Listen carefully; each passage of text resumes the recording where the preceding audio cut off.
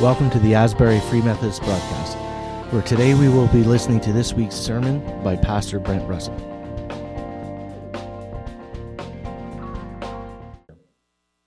Well, today is the first Sunday of Lent, as I said before.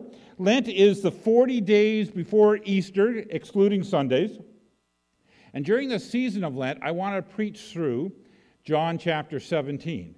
So we're going to read this over and over again. You're going to get a full sense of this. And in this chapter 17 of John, Jesus is praying. And he's praying for the church. He's praying for the disciples. And he's praying for us. Actually goes further and says, I'm praying for those who would come after. My hope is that in this sermon series that you will see your spiritual temperature, your passion for God rise. That a hunger for God will be fostered and stimulated. That the power of God will be evident. That the presence of God will be revealed. It's my hope for you as an individual and for we as a church that we will be filled more with the goodness and glory and spirit of God.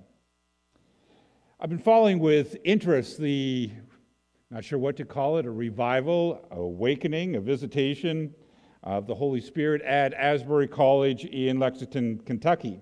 Started a couple of weeks ago. The defining feature of this move of the Spirit of God was a deep sense of the presence of God. People would say when we walked in there, all we sensed was just this deep, settled peace that God was close. And as they prayed, there was confession of sin, there was worship, there was a lot of things happening, relationships were made right, but the overall sense was that God was just very, very present. And I was reading one professor from another college says, I went there to critique, but I went into the sanctuary, and I felt like I'm not here to critique, I'm here to enter in. And he did into the worship. That move of the Spirit of God will mark those people for the rest of their lives. I hear it spreading to other colleges and spread to Puerto Rico and places like that. When we were in Cuba, we went to this one service in Sancta Spiritus, and it was a really poor church. The size of the church wasn't much bigger than the platform here, and they crowded in. And we worshiped, but the Spirit of God was there in just such a very, very tangible way. There was a sense of His presence. It was unmistakable. The old-timers, they used to talk about services like that as the glory coming down. The glory of God, the glory coming down. That's a good description. Today I want to talk to you about the glory of God. John chapter 17, verse 1. After Jesus said this, he looked towards heaven and he prayed. Father, the hour has come. Glorify your Son, that your Son may glorify you. For you granted him authority over all people, that he might give eternal life to all those you have given him. Now, this is eternal life, that they know you, the only true God, and Jesus Christ, whom you have sent. I have brought you glory on earth by finishing the work you gave me to do.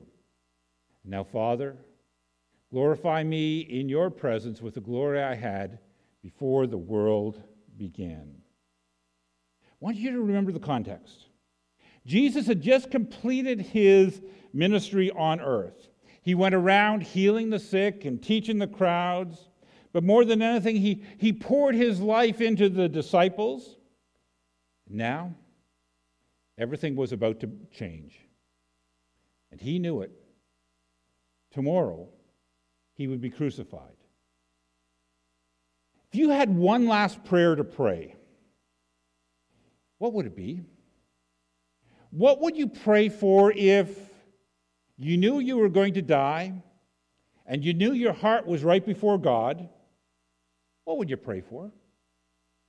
You'd probably pray for the things that are most important to you, your family, your friends, the things that are closest to your heart. That's what Jesus does. That's how this prayer unfolds. He prays for the things that are most important to him. And the first thing he prays for is the glory of God. God, glorify me that I may glorify you. Now, I don't know what you think of when I say the glory of God. I suspect some of you think of the Christmas story where the angels appeared and the glory of the Lord shone around them and lit up the place. That's a sign of the glory of God. We pray the glory when we pray the Lord's Prayer. For thine is the kingdom, the power, and the glory forever and ever. Amen. What does the glory of God mean? I suspect some of you are thinking, well, Brent, that's a nice theological topic. Totally irrelevant, but nice topic, you know. It ranks up on my list of interest with rutabagas, but it's actually better than that. If you can grasp what's going on with the concept of the glory of God, a lot of things in the Christian life will fall into place for you. The Westminster Catechism says the chief end of people is to glorify God and enjoy him forever. If you grasp the concept of the glory of God, the meaning of your life becomes clearer. But I'm going to need you to stay with me for the first part of this. I'm going to kind of preach a sermon like Paul writes his letters. So the first part of this will be, you know, here's what's going on, here's the theology of it. The second part of it, this is how it affects your life. But if you're going to get the second part, you need to stay with me for the first part. So if you're ready to go, let's go. In these 5 verses, Jesus prays glorify or bring glory 5 times in the 5 verses. And in this crucial time, in this time when he is praying his last prayer, when the important things come to the forefront, he prays glory, for the glory of God to be seen. Stephen Covey said the main thing in any organization is keep the main thing the main thing. Jesus had a knack for doing that. In spite of all that had happened, all that was going to happen, keeping the main thing, the glory of God. That was the reason for his life. That was the reason for his ministry. That would be the reason for his death. And in his prayer, he prays, God, glorify yourself through me and in me. When the Bible talks about the glory of God, it uses phrase like, well, the whole earth is filled with his glory. If you look carefully around, you can start to see the handiwork of God. The heavens declare his glory. Look up, and you can see wonders. That says something about God. When Moses spoke to God, he said, show me your glory. And the Lord said, I will cause my goodness to pass in front of you, and I will proclaim my name, the Lord, in your presence. The glory of God is the revelation of God. It's God showing who he is. The glory of God opens our eyes to see who he is. The whole earth declares his glory. The heavens declare who God is. When God passed in front of Moses, he showed himself to be good, and he declared his name, which was a further revelation of who he is. The glory of God is the display of God's fierce beauty, of his awesome character. Isaiah uses the phrase, the glory of his majesty. And whenever the glory of God is seen, God is revealed. In fact, the way the word glory is used most in the Bible is describing Jesus. And we beheld his glory. The glory of God is such that if it were to be taken away, God would no longer be God. See, God's glory is intrinsic to who he is. The glory of God is the essence of God.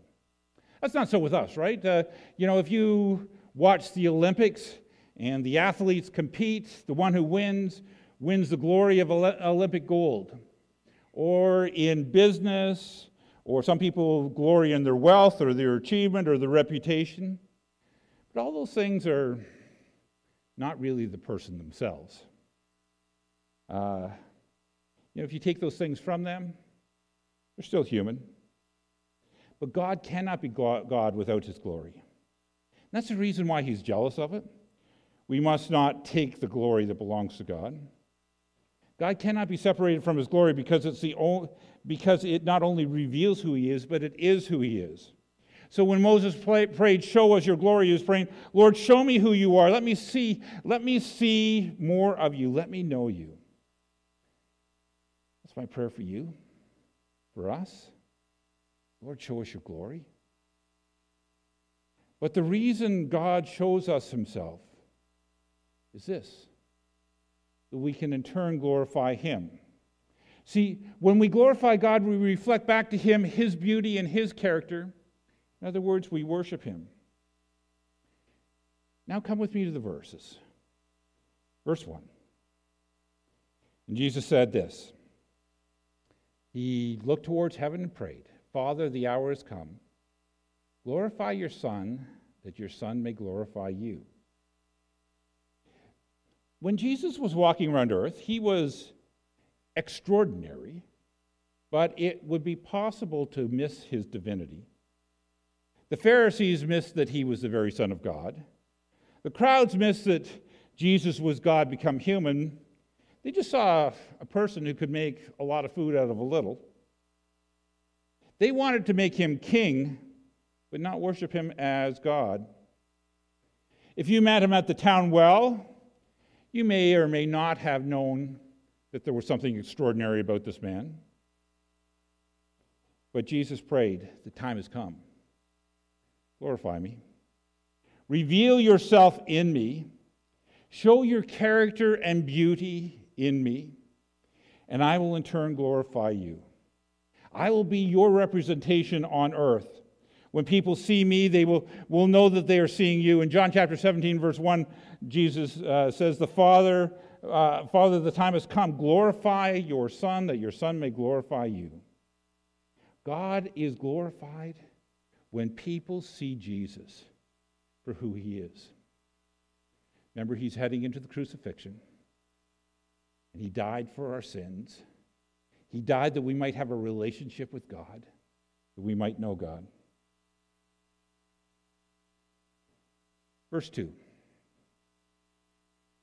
"For you granted him authority over all people, that he might give eternal life to those who you have given him." The Greek links the idea of glorifying the Father to giving people eternal life. God is glorified when people experience eternal life. Now this is eternal life, verse 3, that they know him, the only true God, and Jesus Christ, whom you have sent. We have eternal life when you know God and the Son Jesus. God is glorified. God is worshipped when you come to know him. And this is a two-pronged idea. God is glorified when people experience eternal life for the first time. When they realize that they need God in their lives and they turn their life over to God. When people pray, "God, I recognize I've been separated from you by sin. And I've gone my own way. But I want you to know you. I want you in my life. Forgive me of my sin. I'm going to follow you." God is glorified when people pray prayers of faith, in faith like that.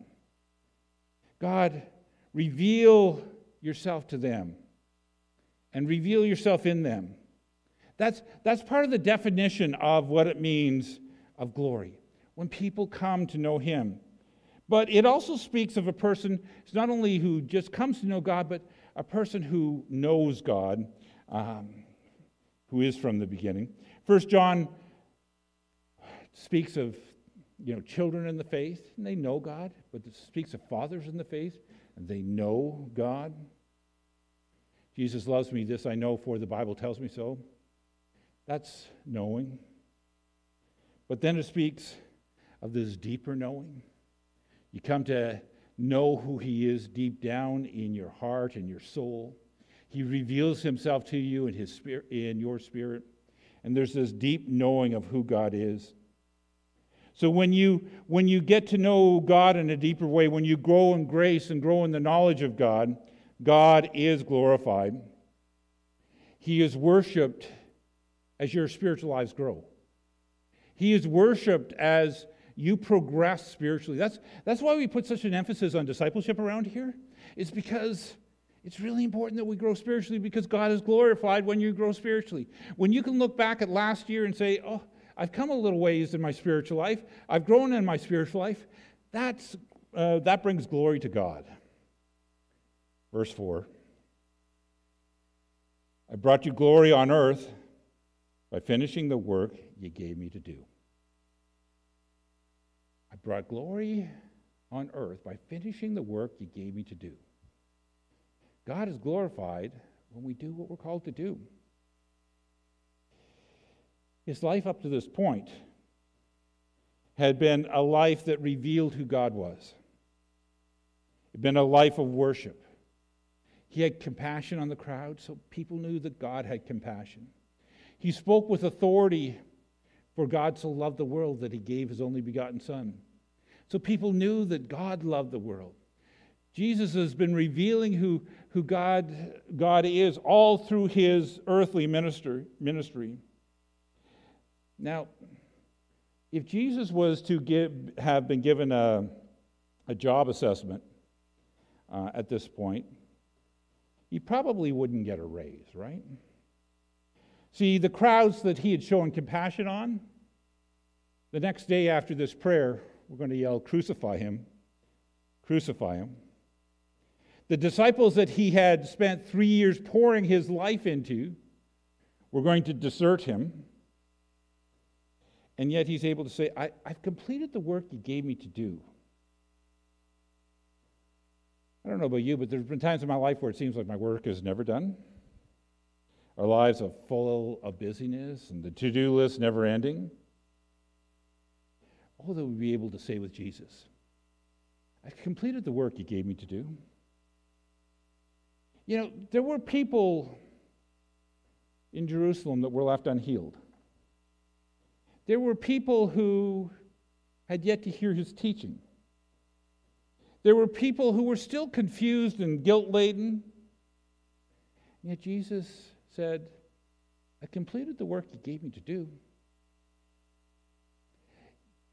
You will not finish the task of doing good, but you can finish the task of doing the good you're called to do.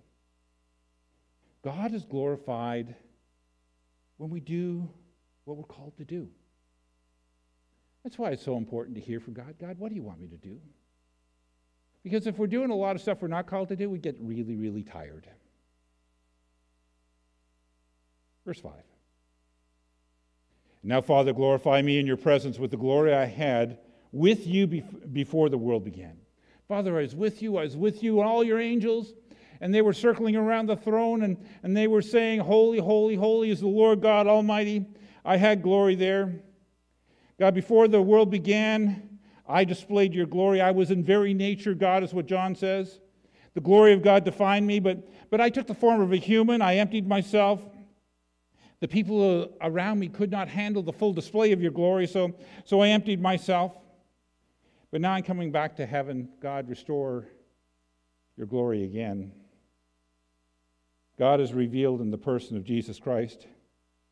God is glorified by people coming to eternal life and growing in their faith.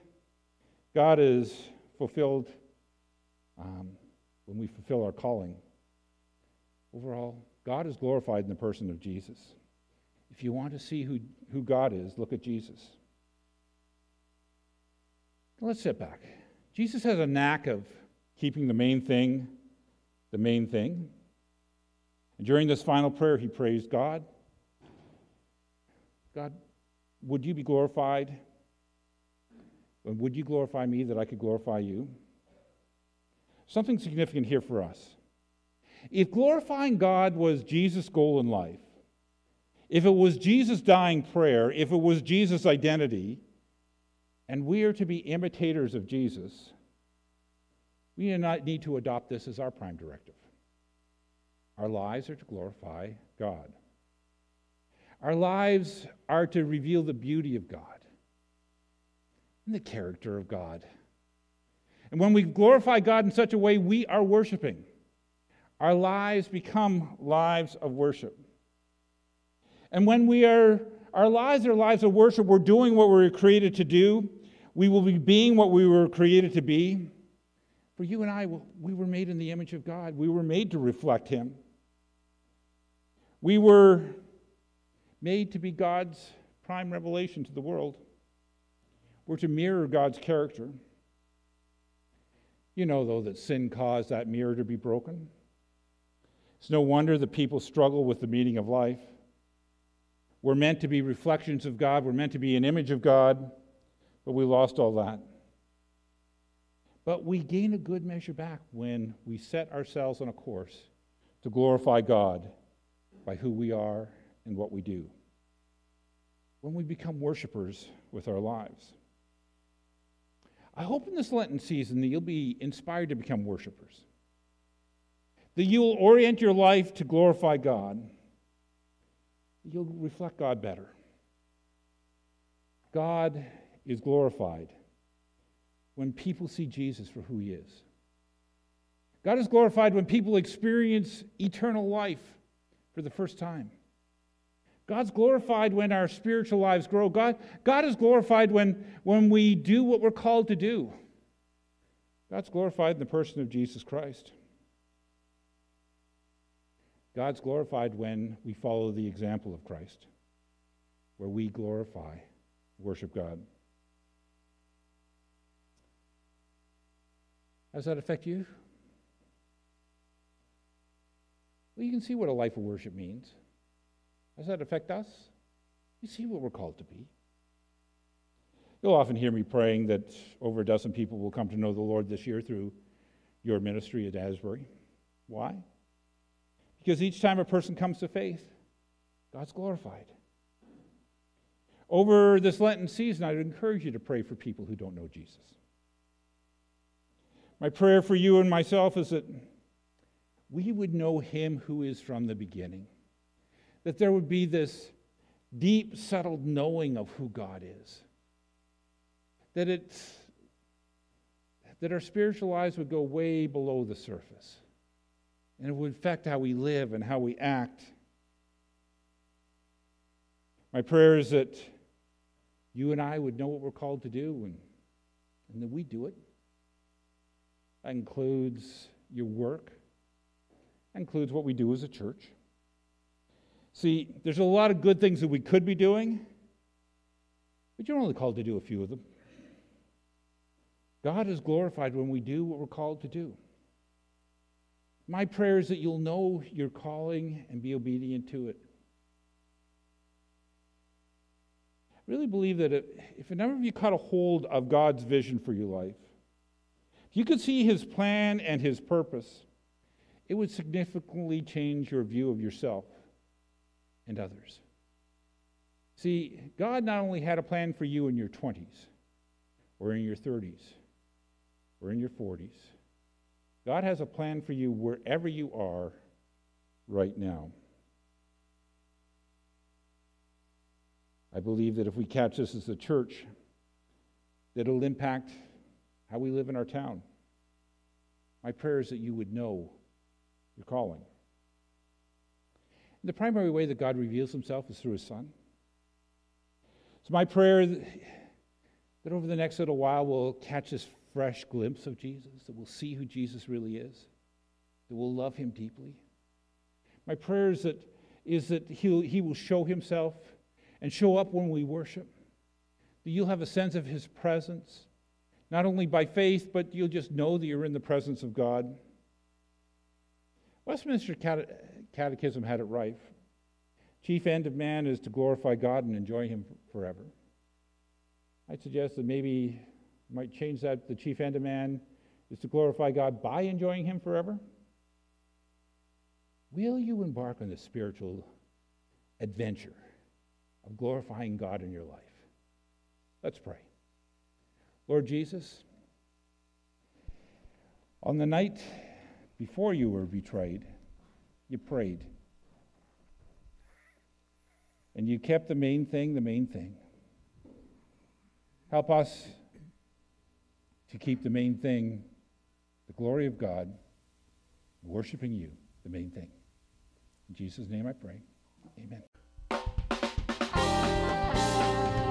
Thanks for joining us this week on Asbury Free Methodist Broadcast.